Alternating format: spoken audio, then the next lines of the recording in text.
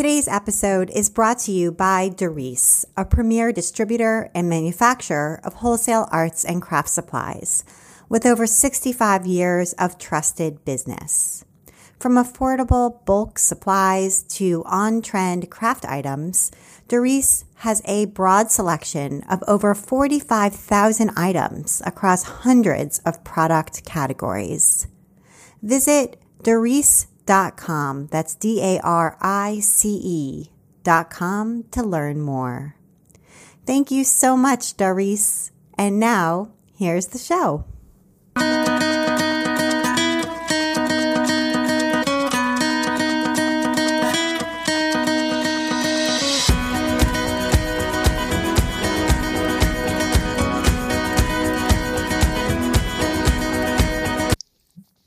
Welcome to episode 164 of the Craft Industry Alliance podcast. I'm Abby Glassenberg. Craft Industry Alliance is a community for craft professionals where you can strengthen your creative business, stay up to date on industry news, and build connections within our supportive trade association. So check it out at craftindustyalliance.org. Today on the show, we're talking about building a business as a paper flower artist with my guest, Kate Alarcon. Kate is known for her signature designs of uncommon paper botanicals. She teaches flower crafting workshops through her company, The Cobra Lily, and her remarkable pieces have appeared on sites including Martha Stewart Living, Design Sponge, Poppy Talk, and The House That Lars Built, among others. She lives in the Seattle area. Kate Alarcon, welcome. Thanks, Abby. I'm so excited. Yeah, I'm excited to have you. So I'd love to talk about, of course, your gorgeous work and how you came to make it. But let's start from way back when and tell us a little bit about where you grew up. I knew you were born and raised in California. So talk a little bit about your childhood and what your parents did for work. So I grew up in the Bay Area. My mom was a stay-at-home mom and teacher kind of at different points in my childhood. And my dad worked for a tech company obviously in the Bay Area. And so they weren't necessarily super artistic, but my mom always sewed and crocheted. So there was like craft type stuff in the house for sure. And were you kind of crafty, or what were you doing? I was extremely crafty from like a very young age. And in fact, I was listening to, I wish I could remember who it was, but one of your fairly recent guests was talking about having a little hand loom. And it just took me right back to being like 8 years old and having this little tiny loom where you could like weave these little squares. And like all of a sudden hearing her talk about that, it just like brought back all the kind of crafty enthusiasm and joy I had as a kid. I was always like the kid who, my jack-o'-lantern had to be the most elaborate, weird-looking jack-o'-lantern, or my snowman had to be literally a snow child from the store. You know what I mean? Yes, totally. I was that kid as well. And so you were doing all these crafty things. Did you have siblings? Yeah, I have two younger sisters, and I feel like that led me to be more crafty too, especially being the oldest, because I was helping with costumes and school projects and stuff like that. So that gave me a lot of outlet for craftiness. Right. Totally. Okay. And then what did you go to college to study? What did you think you wanted to do? I wanted to be a lawyer. And then when I actually got to college, I took this amazing English class and I wanted to be an English professor. So I double majored in English and philosophy. And then I went to grad school with the intention of getting my PhD in English and ended up kind of switching gears instead. Okay. So, because there's very few tenure professors. That's exactly why. Most people find that out. Yeah. Yeah. Well, and the thing is, everyone knew, but when I was entering grad school or, deciding to apply, the theory was that there was going to be a wave of baby boomer retirements that was going to open up all these jobs. And then by the time I was, well situated in grad school, it was obvious that wasn't going to happen. And they were replacing those tenure track jobs with more like adjunct type jobs. And so the market went from kind of bad to kind of super terrible. And yeah, that led to me leaving. Got it. Okay. So did you leave before you got the PhD? Yeah, I left with my master's. I was, kind of in the beginning third of my dissertation. And I kept getting a lot of advice to finish it. And then I realized I didn't want to write 200 pages about something I wasn't that interested in anymore for no reason. So I ended up failing before getting it. And I have never regretted it once. So well, that's good. Listening. Yeah. My husband's in the same boat. He was getting a geology PhD, left with a master's degree, and never regretted it. So yeah, no, it's true. It's true. The people who said, well, you might as well leave with this done. And by the time I actually left, I realized for me, it was akin to like, you have to actually marry the bad boyfriend before you can leave the relationship. So. It's like, no, you don't. No, actually, it'd be better if you didn't, probably. Right. Okay. All right. So you got a really nice master's degree in English. And then what happened? Did you get a job doing something completely different? I mean, what do you do now? Well, so I was in the dissertation phase when I had my son. And so it was never really a plan to be a stay-at-home mom, but it ended up sort of transitioning so smoothly that I ended up doing that. I did some kind of small side jobs during that time. But so, and then once the youngest was able to kind of be a little bit more independent, I was able to do the paper flower project. I see. Okay, cool. So so you kind of got back in touch, I guess, with your crafty self from childhood, but how did you discover paper flowers in particular? Because clearly this has become your craft. You've landed on something that's really consumed you and allowed you to develop a lot of expertise. And did you have like a specific project or tutorial or book or something that, you discovered and you were like, wow, this is it? Or did you take a workshop, or did you experiment with a lot of different crafts before landing on this? Yeah, so I was, so when I was in grad school and when I was totally miserable in grad school, I discovered crafting blogs. This is like in the mid-aughts. And it just filled me with joy. It was like the one thing that kind of kept me excited about life. So I tried everything. I was quilting and crocheting and knitting and cross-stitching and you name it, I tried it. But I finally settled on paper flowers as being kind of like my central focus after my daughter. When I was pregnant with my daughter, I wanted to make a garland for her nursery. And I knew a little bit about flower making from having tried it among a bunch of other crafts. But I just became obsessed. So I would, how like when you're pregnant, especially heavily pregnant, you can't sleep very well. So I would be up till like 3 a.m. designing and redesigning and tearing apart flowers for this silly garland. And it really gave me the bug, and I couldn't shift back to the other projects I loved in the same way because I was so taken by paper flowers at that point. Okay. And were there specific resources that like turned you on to this, like a book or a specific craft blog that you turned to, like when you were, kind of like, okay, I want to make this garland. Where did you go to look? Well, so I was first made aware of crepe paper flowers at Castle in the Air in Berkeley. I just happened to be there. My husband and I got married at the Berkeley Botanical Garden, and I happened to be there grabbing crepe paper for the wedding, and I saw these beautiful roses that they had made, and I just remember looking at them and just thinking, wow, I have to check that out someday. And then Martha Stewart, I think, released a kit about a kit with crepe paper flowers. And I just thought that was really interesting. And I found some old books at the library, and then, that kind of gave me like a place to start.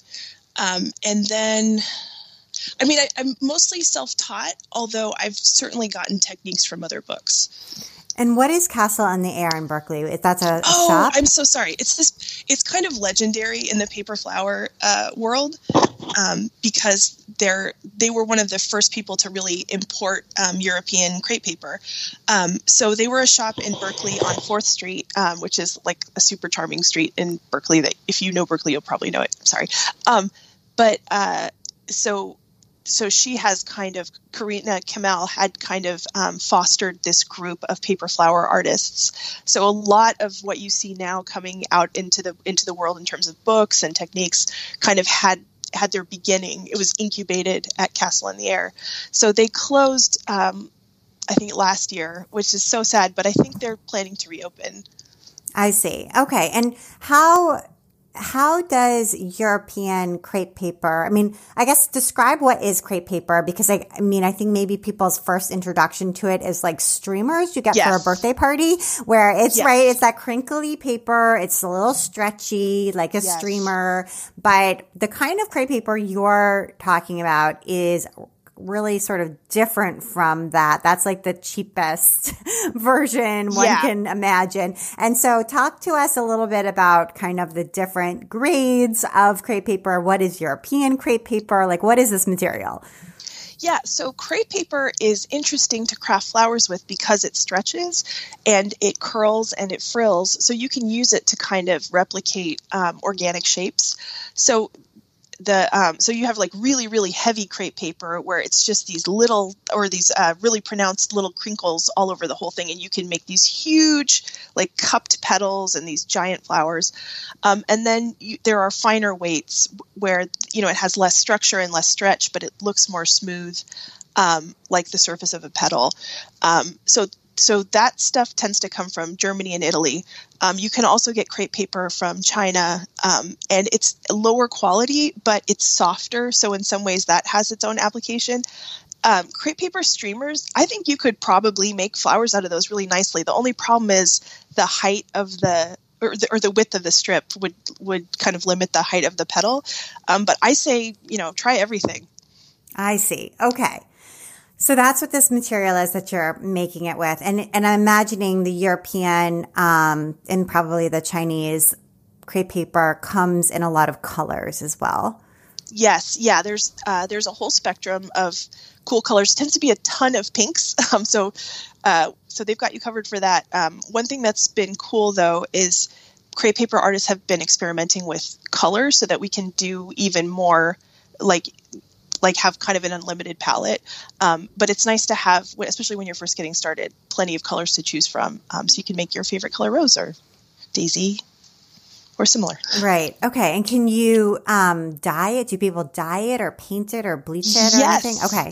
All of that, yes. Yeah. And it's an interesting medium because it's not always predictable how it will apply to the different weights. So there's a lot of crepe paper artists who are basically just like mad scientists running experiments to see what you can and can't do with it. It's really cool. Okay. And what happens if you get it wet? If you get it wet, it'll swell up and it'll distort the grain. But that can happen in cool ways. So like if you get it wet and you twist it and you let it dry, you get like these kind of organic wrinkles and crinkles. And the only thing is when you're working with it, especially with the finer gauges, if you get it wet, you have to be really careful not to tear it. Right. Okay. And then is there glue involved? Yes, absolutely. Some people use hot glue, but I can't because I'll burn myself. So I use the other thing that almost all crepe paper flower artists use, as far as I can tell, which is Aleene's Original Tacky Glue. And I'm actually not sure if that's the very best glue for this, but that's the one I've always used because I've learned it from other crepe paper artists. Okay. So, and then for stems, what is it? Wire stems? Yeah. Yep. It's like floral wire. Okay. And then is there floral tape as well? There can be. I don't use it too often because I don't like how sticky it makes my hands. And it's also a little hard on your hands if you're wrapping a lot, particularly like on your thumb muscles. Okay. So what do you use for wrapping the stems? You just leave them bare?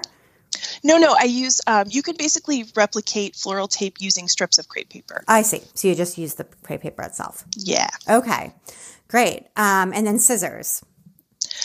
So am not really particular about scissors. I just kind of keep random pairs everywhere. For me, the main thing is having scissors at hand. Okay. And I know you've said somewhere that you like to sketch with scissors rather than sketching on paper. Yeah, I can't. It's funny because I was talking to another paper flower person just last week, and I mentioned that I really can't.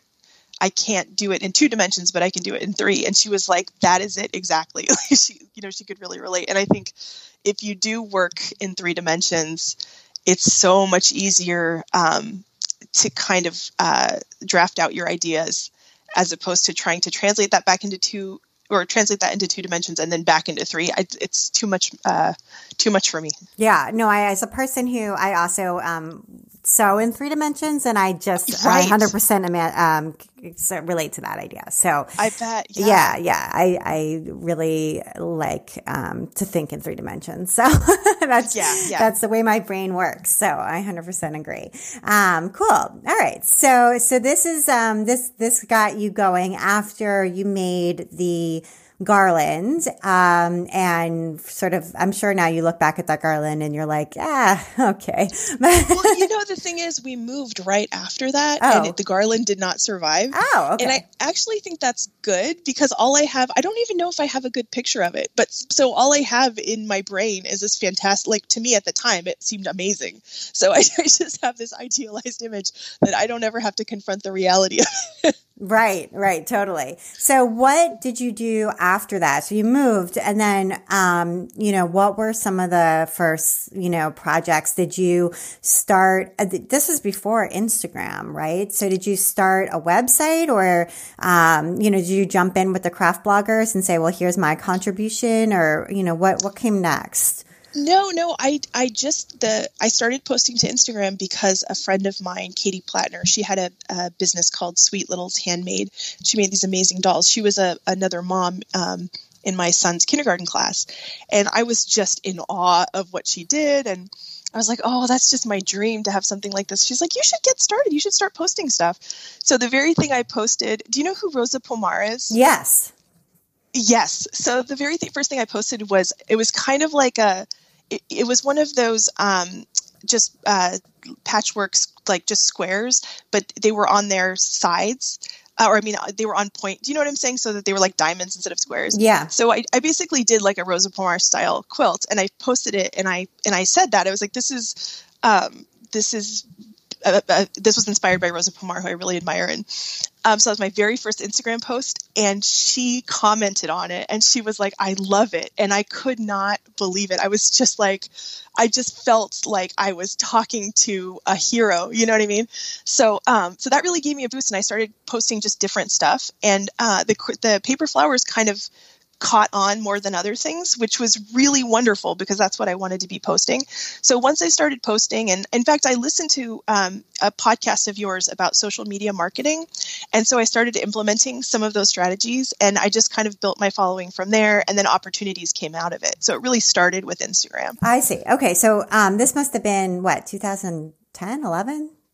Let's see, that was 2015. Oh, 15. Okay. I was way too early. Okay. 2015 or so. Okay. Got it. And it's interesting how that feedback, both from somebody who you really admire, like Rosa, and then also, just from the public in general toward the different types of things that you're making, can really help you both to feel motivated, yes, in general, and encouraged in general, but then also to really feel like, okay, this is the thing that is, getting the most interest. This is the thing people respond to the most. And this is maybe the thing that I'm best at, or sets me apart from everybody else. And so I should probably pursue it, Yeah. Well, and I was really lucky that the thing that people liked was the thing I wanted to do. Yeah, for sure. I mean, right. That's the other part of it, is that you don't want to just continue to make something because other people like it. It's got to be both. It's got to be something you like, you enjoy, and that other people are responding to. And that's got to be the combo for sure. Yeah, absolutely. Mm-hmm.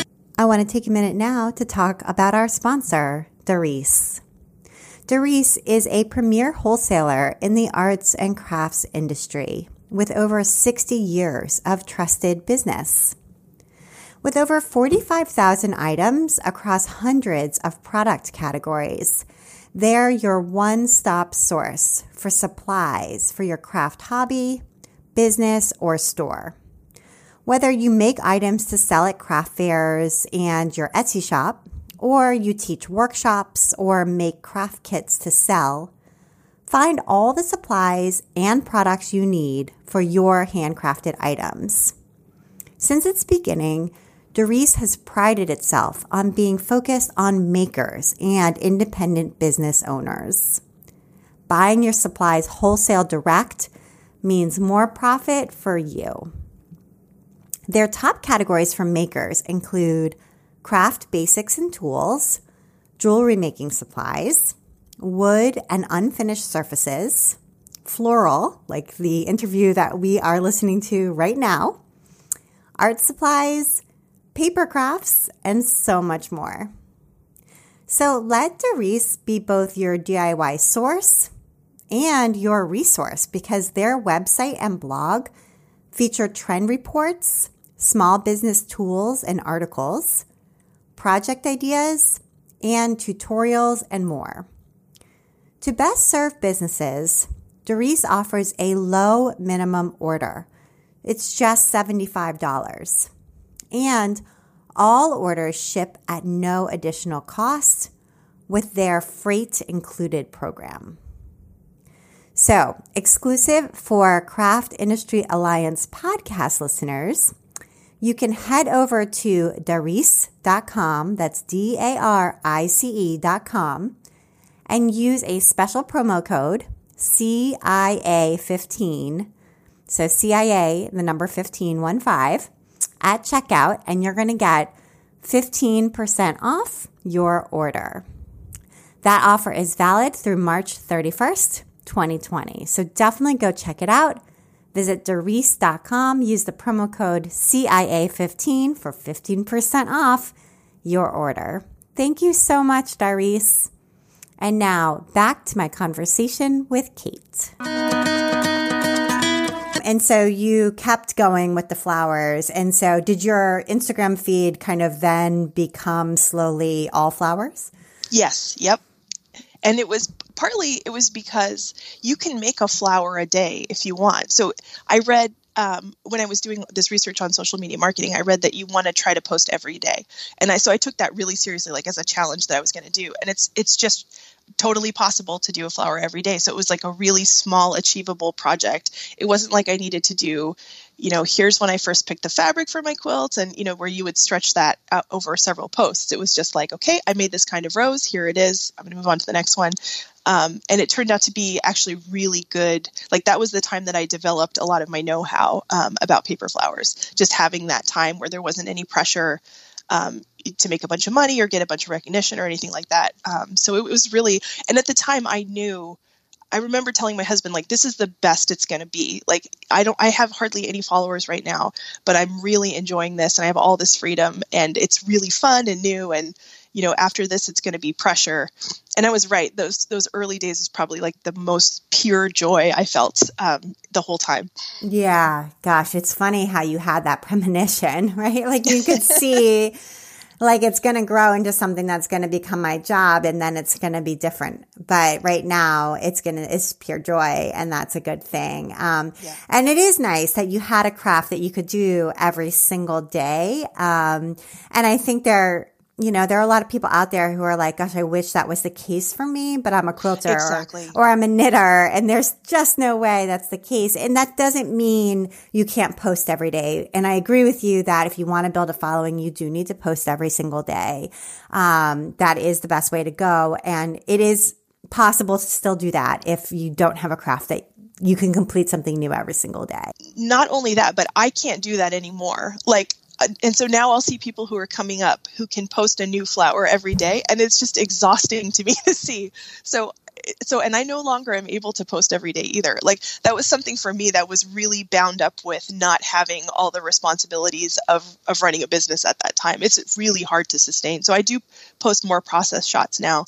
And I find it really fulfilling. I think in some ways those shots are more interesting than the finished shots. Right. It's changed. That even that has changed, and that's still fulfilling for you. Okay. Yeah.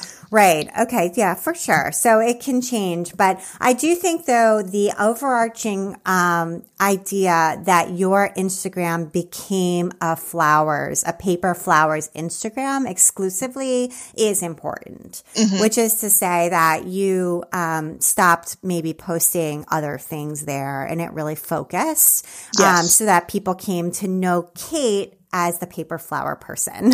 Exactly. Well, and that was some of the advice I had gotten early, was to just specialize, because, not everybody is interested in every craft. And the one thing that's interesting about paper flowers is that people who are into it are not necessarily crafty. Like, people who admire paper flowers aren't necessarily paper flower makers. So I feel like that makes it a little different than some of the other crafts that I did, where your audience is more like other knitters or other quilters. So that's been kind of interesting. So say a little bit more about that. What do you mean? Well, people like the idea of paper flowers, even if they never intend to do the actual making of it. It's something that you can imagine as a styled item in your home really easily. They also got a lot of the success of paper flowers today is due to Grace Bonney at Design Sponge, because she made it fashionable and sort of she made paper flowers kind of designy in a way that, so people who are fans of design are, or I guess I should say, some people come to paper flowers through design blogs, which is different than if you came to it through a craft blog, right? Because you're not necessarily a crafter if you're reading a design blog. I hope I've explained that properly. No, 100%. It's sort of similar to somebody coming to a quilted jacket through Vogue. Or something like that. Yeah, 100%. Exactly. No, I see what you're saying. And so let's talk a little bit about Grace and Grace's role in your career, because it does play a role here. So for people who don't know, because Design Sponge is now defunct, but Grace Bonney had this incredible contribution to the design world and really to the craft world also. Absolutely. Through her blog, Design Sponge. And so it sounds like she really was a fan of paper flowers and of your work, and you were a regular contributor for a period of time. So how did that partnership or collaboration come about? How did she first find your work and invite you to be part of it? Well, so she had a hashtag called DS Floral. So I would post my paper flowers to that hashtag, and she reposted my content a couple times. And the first time it happened, I was at the grocery store waiting to order a sandwich at the deli counter, and I was just checking my phone, and I saw that she had reposted one of my images, and I'm like, my knees kind of went weak, and I found myself like shaking and like looking around, like I have to tell somebody about this like right now. It was this incredible, like, I can't even believe this is happening moment. So it happened a couple of more times. So by the end of the year, so sometimes if I have too much coffee, I'll get this burst of like courage and, let's do this. So I sent her an email, and I was like, you've been really kind to support my work and repost some of my images, and I wondered if perhaps I could do a tutorial for you. And I was it was like one of the bravest things I've ever done, and it paid off. And she was like, yeah, let's do it. And so I did one, and it went really well. And she's like, well, let's do some more. And so we did several, and it was a really good experience for me, learning how to photograph the tutorials. Initially, I worked with photographers, but I started to feel more comfortable as I went, and, designing projects that could be accessible to newer crafters, writing out all the steps, which, learning to that kind of technical writing took me some time to learn. That's a really specific skill. It was a great experience, and it really made my career. And because you weren't a blogger, you were an Instagram native. So exactly. A lot of people who I have on this show, they started out as a blogger, and then they moved to Instagram. And so to write a tutorial, it's not so crazy because they did that for themselves first, but that wasn't your story. So, first of all, good for you for pitching. And I just really encourage people to pitch, because the worst thing that can happen is someone either never responds and if they don't respond, by the way, follow up, or they just say no, and then if they just take that no and use it as energy to pitch someone else. Well, one of the things that I had in my mind, I can't remember which podcast, but you said something like, if you take the opportunities that come to you, those may well be much less interesting or successful than the ones you could get if you tried. You know what I mean? Like if you reached out to opportunities you want, those opportunities could be much better than the ones that just come straight to you. 100%. And I found that to be so true. And I feel like I've told like 50 people that advice. That's great. Totally. That's right. Like why are you letting the universe choose for you when you could choose? You know, I totally think that that's great advice. And I think that's great that you got a pitch. So, so you never know. So you got that great experience and exposure and so can you quantify anything that it led to? Obviously, it led to your skill level developing. You worked with a photographer. You got more comfortable taking step-by-step photos, writing technical instructions. So obviously, it led to that development. It led to confidence boost, this relationship with Grace Bonney and her team. Were there anything else that you can think or point to that it led to for you? Yeah, it definitely led to my book, and it led to a Craftsy class that I did. And I would say it's brought people to workshops too. I teach workshops around the area.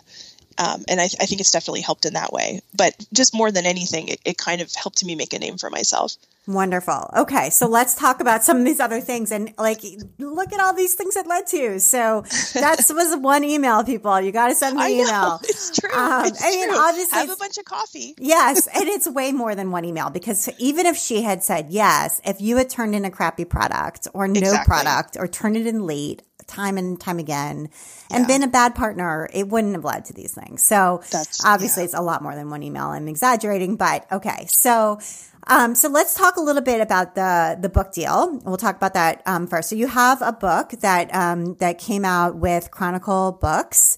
Yeah. And it's called Uncommon Paper Flowers. People can go check that out at their local bookstore on Amazon. And how did that happen? So did an agent or somebody reach out to you, or tell us the story of this book? Okay, so there's a really amazing account called Flora Forager, and she makes these incredible. Bridget takes apart these flower petals, and she uses these petals and botanical elements to create these like amazing collages. So I was an admirer of hers for a long time, and I had this idea that I could bring her paper flowers and she could deconstruct them and use them, for something. So I reached out to her. It was another one of those like, oh gosh. And she was like, yeah, let's meet up. So I brought her a basket full of flowers, and she's like, yeah, I'm not tearing these up. So she was unwilling to use them in the way that I was hoping, but she really liked them. And she did a post on her Instagram about it. And so her agent saw it, and then she contacted me to see if I'd like to be represented by her. And then I signed with her, and then she pitched the book. We did a couple different proposals. And I really honestly think it was the Design Sponge experience that convinced it was a part of it that convinced the publisher to go ahead with the proposal. I see. Okay. So you had a couple of different, it sounds like, book ideas that you worked with this agent to develop, because one of the nice things about having an agent at that very, very early stage is they can help you to take your work and create book ideas with it, so that you're not just by yourself being like, I want to write a book, but I don't really know how to do this or what would be a good book based on what I know how to do. So at that early stage, an agent can say, well, here's how to market, how to create a marketable product out of what you know. So what did you end up landing on? What is Uncommon Paper Flowers about? Well, so it's so my emphasis all along has been on unusual plants. So the version of the project that we ended up doing was actually brought to us by Chronicle. I mean, they responded to our proposal with this proposal to do a book on just kind of unusual flowers, and it was really fun. I have all kinds of weird stuff in here, because one thing I think that I'm sort of known for is just doing a really wide variety of things. I do like cacti and orchids and air plants and just all kinds of strange stuff. So it was really amazing to get the opportunity. So I picked not only projects that I thought would kind of add interesting challenges for a paper flower artist, but also I got to do, for each project, I got to do like a little essay, like a chatty little essay about, what makes this plant interesting or weird, or so it's kind of a hybrid of like a coffee table book with interesting botanical information. And the photography, I was just so incredibly lucky. They were able to get Alice Gow, just an amazing photographer, to do the photography. So the first half of the book is just these portraits, these incredible portraits that were styled by Kira Corbin. And I was so lucky in the styling and the photography. And so it's something that I think would appeal to someone who is, interested in gardening and plant life, and maybe interested in how do you do all this? There's a beautiful techniques section that Chronicle styled and shot.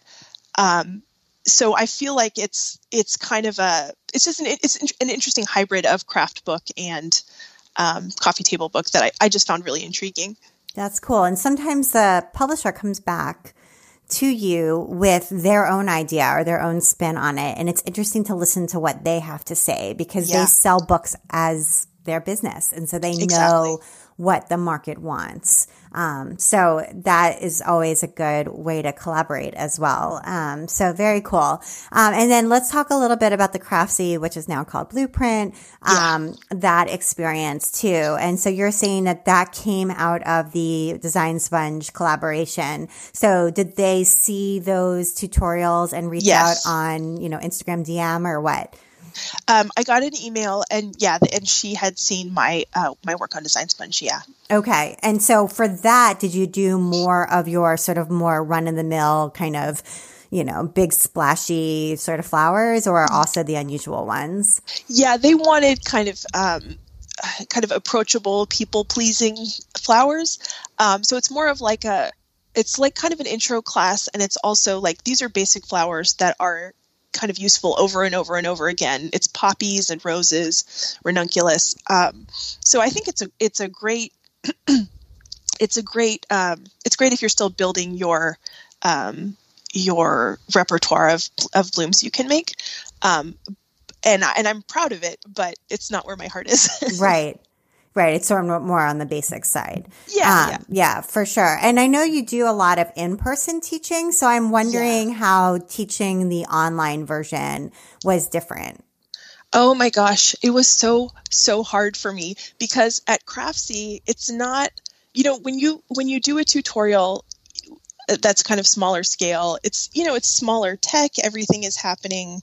It doesn't feel like this huge production, to unfortunately use a pun, but like at Craftsy, there's like serious cameramen and lights and like full hair and makeup and the mic packs and the whole thing. So it was kind of overwhelming, and I was really, really nervous, but they gave me a really great producer to work with, and we got like a day to just kind of practice, which was so helpful. Yeah, totally. Yeah. I've shot 2 online classes, and, you start to realize that like you're not the only person in the room. Exactly. Right? Like everyone is there doing their own job, and each of them can mess up. No, exactly. Yeah. That is so true. And one thing that the thing that helped me actually like push through and do it was, I realized everyone here is doing a job, and we're all at work, and nobody wants to stay late at work because this lady can't get over herself and just loosen up and do it. So it was, in some ways, it was like my desire to save everyone hassle and like my general people pleasing stuff that helped me kind of get over myself. And so once I had that in my head, it was a lot easier to just kind of grit my teeth and get through it. But I have not seen the class. So really? I don't know how. Well, I watched the preview and it looked pretty darn good to me. So. Oh, good. Thanks. Yeah. So, it looked good. So talk a little bit about the in-person teaching, because I know you do quite a bit of that. And what is hard for people to learn when they're sort of just getting started in a workshop. They've, kind of never, I don't know if you unroll crepe paper or I don't know how this comes in a pack, but you can tell I need a beginner workshop. But so when somebody first gets their hands on these materials, what is hard for people to sort of figure out with this? I think a lot of it has to do with kind of like understanding how crepe paper works in terms of like muscle memory in your hand. So I can explain and demonstrate and all of that, but you really have to feel, at what point does the paper tear? Because I noticed that people are nervous about stretching it as much as it could be stretched because they're sure that it's going to tear right now. So sometimes what I have people do is just take scraps and just practice tearing them just to sort of know where that line is.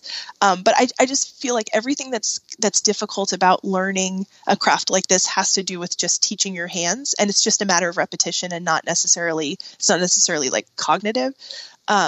So I feel like a lot of teaching craft workshops is just managing people's like anxiety and perfectionism and just, creating calm and being encouraging. And so, yeah. Yeah, I love that. And I definitely think that anxiety about making mistakes is something that is really hard for beginners. And it reminds me of my daughter. My oldest daughter has a lot of anxiety, and one of her anxieties when she was younger was around falling. And so she would go to occupational therapy. And one of the things they would do is they would sit on the swing and they would just fall. They would just fall off the swing over and over again. Like, what happens if you fall? Just fall off the swing. And it was padded, like the room was padded. So, no one's getting hurt, but let's just practice falling off, and you just start to see okay, well, if the paper tears, it tears.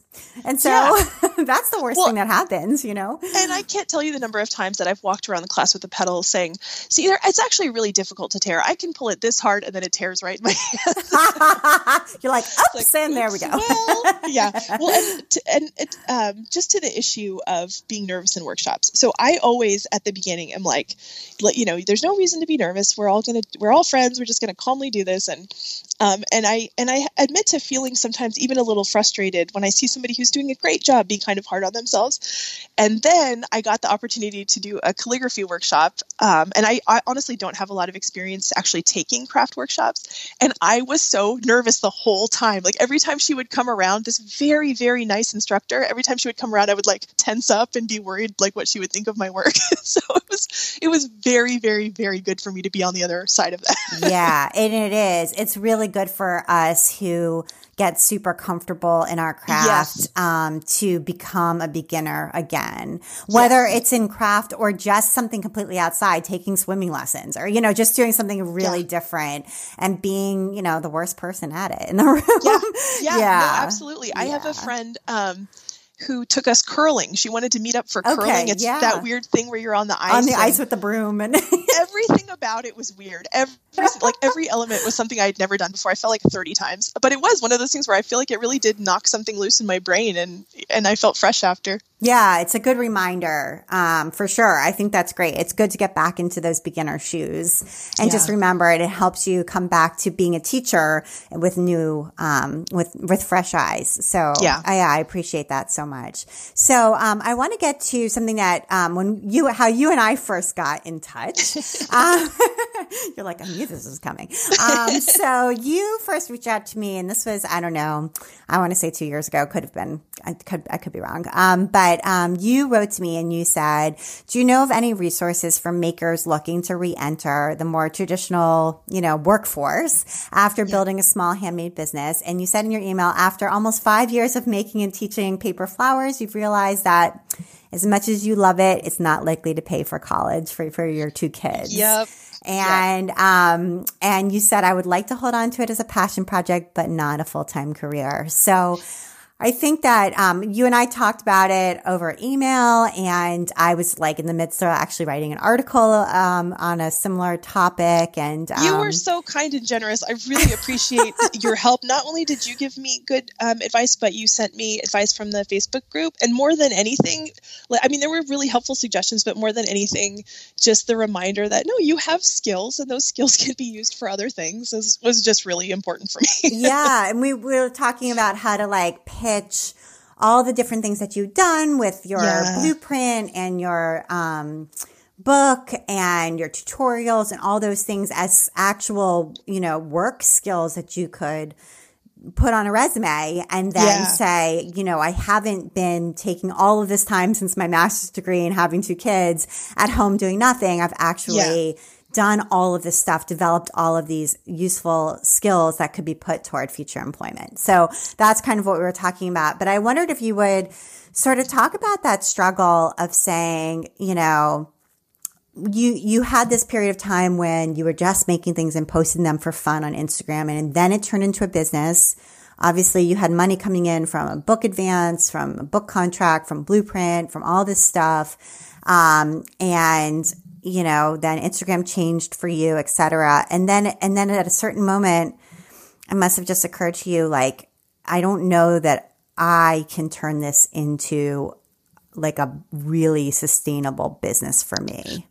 Well, and a lot of it is, do I want to, like, if I could turn it into a sustainable business, do I want to be doing that? Like, do I want to be working 12 hours a day, every single day, trying to put aside money for college? Will I still love this at that point? Will I be sad that I missed time with my kids? So yeah, I mean, it's hard to say. Maybe there is a way to do this, but I'm just not sure. I feel like the farther you get into it, the less time you actually have to do the parts of it that you love. And I'm just kind of thinking, if I'm only going to get to do the parts I love, say an hour or 2 a week, it would be nice if I feel fresh and, not totally freaked out about money, so that I can enjoy doing them. So I've been really thinking about, like, how do I scale things so that this can feel like a rich thing I do as a side project, just to make the most out of that time. Yeah. And it is. I think that's really hard. The question is, how do you make a business like this scale? Like, what are the options? What would you have to do to make this business pay you the kind of wages that you would really need to feel like you didn't have to get another job? Yeah. Yeah. I think that the thing that's hard for me is that the stuff that I like to do is very time consuming. So to make that work, like to wholesale my stuff really doesn't make any sense for me. So I would be needing to just get a ton of, custom orders and private commissions. And it's a lot of hustle, and it's all very unknown. Also, the things that, like the book, for example, that was a really exciting opportunity. But it took me just an insane amount of time. It took away from all these other projects. And I made like $20,000 from it. 15% of that had to go to my agent. A bunch goes in taxes. A lot of it had to go in supplies. I mean, that's not going to sustain me. You know what I mean? Right. Because when you write a book like that, you can't do anything else. Yeah, exactly. And how many months of labor was that for you? Well, so that was the other thing that was really challenging about the book. The schedule they needed was just so much shorter than the time that I needed. But I just felt like, I don't know if I'm going to get this opportunity again. So I had about 8 months. I had told my agent I would need between 12 and 18 months. So even more so than it might have otherwise, it just completely swamped my life for 8 months. And then I wasn't as prepared as I should have been in terms of knowing how much would happen after the manuscript was submitted. So that ended up costing me a couple more months. It was an amazing process, and I was 100%. We are not denying that. Absolutely. But it's rough, and it's hard because it's you. I mean, there's, like everybody can do their part, but at the end of the day, no one can sub in for you and like write all the instructions. Correct. So it feels like this enormous responsibility, and that was just a really intense time. I don't think I would put my family through that again unless I had a really decent amount of time. 100%. And if you think about it, you can only really do that if you're in a certain really privileged position. That is well, and that's the thing is, so my husband has a steady income, and he was able to help me. I mean, he basically was like a single dad while I was doing the book. And then I have in-laws locally. So Yeah, exactly. Like if I was trying to do that on the side while I was working, a 9 to 5, it would have been just incredibly difficult. Yeah, exactly. And I think that really precludes who can write a book. I think about that all the time, especially when I think about how many people I know who are in this who have a spouse that has a more traditional job. Yeah, 100%. And I think fewer people talk about that. So there's that. And then for Blueprint, I mean, how much prep was that? I feel like it's less prep, but the product is different. Yeah. Well, and that was the thing, because I had this idea. My daughter was going into full-time school. So I had this idea like, okay, well, I need to figure this out now. Like, is this going to work or is this not? So, what do things pay? How does that work? I just felt like I had a fire under me. So I scheduled a Craftsy class, before the book contract came in. So I had to do the Craftsy class on book time, if that makes sense. So wow. That made everything so much harder. But I have to say, everybody I worked with at Craftsy or at Blueprint was just incredibly wonderful. Like they really helped me prep. They helped me like block things out in such a way that it was much easier on set to not have to keep track of 1,000 details. Right. And at the time you did it, Craftsy paid very nicely. Yeah. So let's see. How much did I make from that? I feel like they paid me like $2,000 for the course. And then they paid for so they paid for the hotel and the flight and everything. And so that was the first time that I'd been in a hotel away from my family by myself. So if nothing else, Craftsy gave me this incredible. Oh my gosh. And I think that is people underappreciate what that's really like as a mom, because I have 3 kids and it's like, I just remember the first time, just going away, like Interweave flew me out to like do the photo shoot for my first book. And that was the first time I was away. And it was just like, I don't need anything else except to just be on this airplane by myself. Well, yeah. And for me, I was like, so I was in the hotel bed. I had like room service. I was watching TV and I just felt like this is amazing. Like, how do people not? Right. I mean, in all honesty, right? Like that's the best part of the whole thing. But one thing that was interesting about the Craftsy thing is it was the only thing I've done in my whole in my whole Paper Flower career that has involved a lot of men. Like all the camera guys were men. The producer was a man. It was a totally different vibe. It was really an interesting thing. Yeah, totally. Right. Because it's it's a tech startup in a way. So yeah, for sure. And it's changed a lot. Now that it's owned by NBC, it's a very different place. But okay. So I mean, I appreciate your willingness to also talk a little bit about the real money that happened here and the hustle of trying to sort of decide, am I going to be able to do this? And can I take on these various contracts all at once and put this together and make this into my career? And then having it sort of crescendo and saying at the end of it, like, actually, no, I can't, like, I don't think so. Yeah, well, and the thing is, it was always an experiment. Like having gone to grad school and not having gotten a job out of that, I was definitely aware that there were risks, or not that there were risks, but that I should approach it as a question instead of a plan. Like, what is this? What would it look like? What's the money here? I mean, I think that's hard in general with anything handmade, but especially when it's kind of new. So it was really hard to know, like, okay, well, what's the going rate for a paper rose? You know what I mean? Right.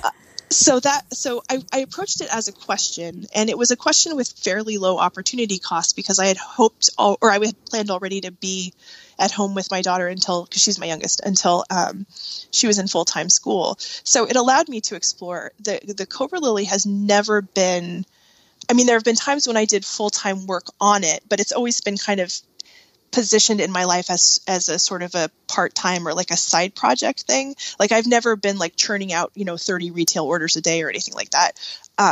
So that's been like, I feel like that was a good way to approach it as opposed to like do or die. Like, what would this be? Right. And it's like amazing how productive it became given that mindset. Yeah, I guess so. Yeah, I would say so. Okay, so it's here to stay. It's not going anywhere. And you're gonna kind of keep it going. And because it does have a lot of significance, not only in your life, but in lots of people's lives. And you're sort of looking for the next the next thing. And I know that you're also contributing a flower design for a subscription box, it looked like. Yes. So that is one thing I did want to talk about. Not so much as a plug, although, go get the Posy box. It's wonderful. But so I've been looking for projects where I can do the part I like and someone else can wear all the hats that don't fit me that well. So, my friend Quinn has a subscription box that she's built up where you basically get like a flower project a month, and in the box are some goodies, but mostly stuff for the project. And then there's an online class that gets filmed. So it was fun because my favorite part of this, and I think the part that I'm best at, is designing the projects. So all I have to do is design the projects in the tutorial, and then Quinn along with her staff, takes care of everything else. So I'm looking for more projects like that where I can contribute a part, but I don't have to be able to do everything. And did you film the class, or did they film the class separate from you? So we film it together. I just do the actual, like performing the lesson. I see. And then she videos it, and yeah. Okay. Got it. Okay, cool. Yeah, that's super neat. Right. So you're looking for opportunities that meet you where you are and sort of fulfill what you love the most about what you do. I think that makes a lot of sense. And I know you invented a holiday, which is amazing, which is coming up again on May 14th. So tell us a little bit about that and how we can get involved. Okay. So I had this idea. So you know how there's all these like silly holidays, like it's National Hot Dog Day or National Donut Day. I'm like, well, why don't we have a National Paper Flower Day? So I had this idea, and I talked to some friends about it. And so we thought, like, what the heck? And I think we had the idea. Well, I had the idea, and then I looked online to see if there was any, like, what would a good date be. And all of a sudden, it occurred to me there's this botanical artist, Mary Delaney, who she's a Victorian artist who didn't even get started making her art until she was an old lady. I can't remember what her age was, but she's a really interesting person. She was kind of a blue stocking. And so she made these incredible paper flower collages. I would recommend Googling this. Her name is Mary Delaney, Delany. So her birthday is May 14th, and that happened to be just a few weeks out from when I had this idea. So I was like, well, we'll do it on her birthday in honor of Mary Delaney. So it was meant to be this kind of silly thing. And then as I started thinking about who I wanted to email about it, I realized a lot of people that I would have approached were not in the US. And once I started kind of thinking about how I would have to coordinate that, I realized like this is actually should be International Paper Flower Day. And also it's really exciting that there's so many of us now and that we have this incredible community on Instagram. And I started to get really excited about it, and it didn't seem like a silly thing anymore. So I basically called in every favor that I could think of to get the word out. And we got a lot of support, and we got people from almost 50 countries participating on Instagram. So we're going to do it again this May 14th. And all you need to do is just hashtag your paper flower with International Paper Flower Day. It doesn't even have to be your paper flower. It could be a paper flower you admire. Nice. Okay. Yeah. International Paper Flower Day is the hashtag. Yes. All right. So I will include that in the show notes for people who want to participate. That's awesome. Super. And I want to make sure we get to your list, Kate, because you've got some great things to recommend. So, you wanted to recommend a book called Modern Watercolor Botanicals by Sarah Simon. So Sarah Simon is an artist that's local to the area, and she is just incredibly talented. She has this book about watercolors. And it's one of those books where it's a book on the basics of watercolors, and then it has specific projects. It's one of those books that feels like it's comprehensive and pared down to essentials at the same time. It's beautiful. Everything is in there. Like, she even recommends, she's like, don't buy a bunch of expensive supplies. Buy this thing. It's pretty cheap. Buy that thing. Like, she has you all set. So I've been admiring this book, and it's one of those things where it's been like the light at the end of the tunnel. I have a couple projects to finish, and then I'm going to treat myself to diving into this book and trying watercolor for the first time. For me, everything to do with painting is so mysterious. I'm just excited to have a way in that's so beautiful. Lovely. Great. And I love to get books like this from my library, so I can kind of see it, and I just put myself on the hold list, and then eventually it comes in and I get them. So that's highly recommend. If you're interested in watercolor, definitely. Yeah, you should definitely check it out. Okay, cool. And then you like going to fly fishing shops to get interesting craft supplies, and that sounds super cool. Yes. So there's a really good, I can't remember the name of it. There's a really good fly fishing shop in Issaquah, which is near Seattle, where I used to go for supplies when we lived over there. Just so much cool, weird stuff like this micro chenille I used to create poppy pods. They have like interesting, like different kinds of fur and feathers and little eyeballs and like just all kinds of weird. It's fun because, you know, if you're really crafty, you kind of know what the craft supplies are mostly. Yeah. But like going into a fly fishing supply, like there's not anything there that's really like you'd find at Michael's. So anyway, I just highly recommend it. And also I want to say that the people that I dealt with, were just super nice. Like they weren't like, what are you doing here? You know, lady in the fly fishing shop. They were really supportive and interested, and it was really cool. Yeah. I feel like it's the same thing with people who make like model trains, and they have like all these like weird things in there. Just like, well, and it's funny. I was going to bring that up.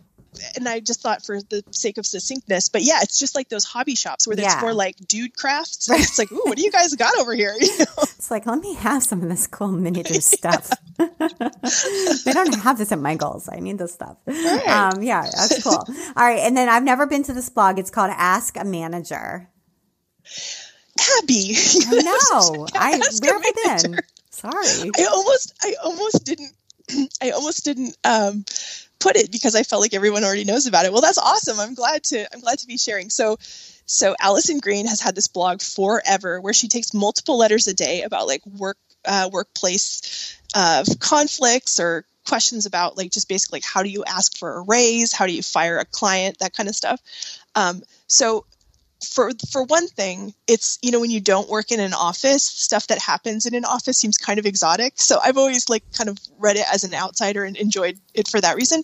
But also she's just got incredible scripts. And like, I feel like I've learned some, like I used to kind of turn my nose up at business type speak, especially like as a grad student in English. And I realized in reading her blog that actually that very neutral, diplomatic, you know, non-blamey language is really helpful in regular life. Yeah. So even if it doesn't seem like something that would necessarily be relevant to you as a maker, I feel like there's some like really, really great language. For example, I learned from her the phrase hard stop, which means like at this point I have to go.